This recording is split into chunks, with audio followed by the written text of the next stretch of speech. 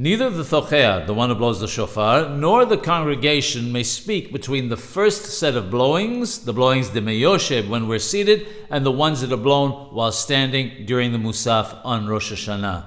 The reason is that the blessing that was recited at the beginning applies to all the blowings that are made during the prayer.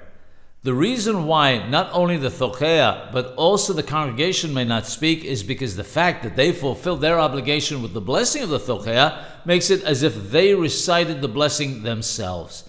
In fact, while the shofar is actually being blown, one must not make any sounds, such as clearing one's throat or yawning, because it breaks the concentration of others who hear the person making the sounds.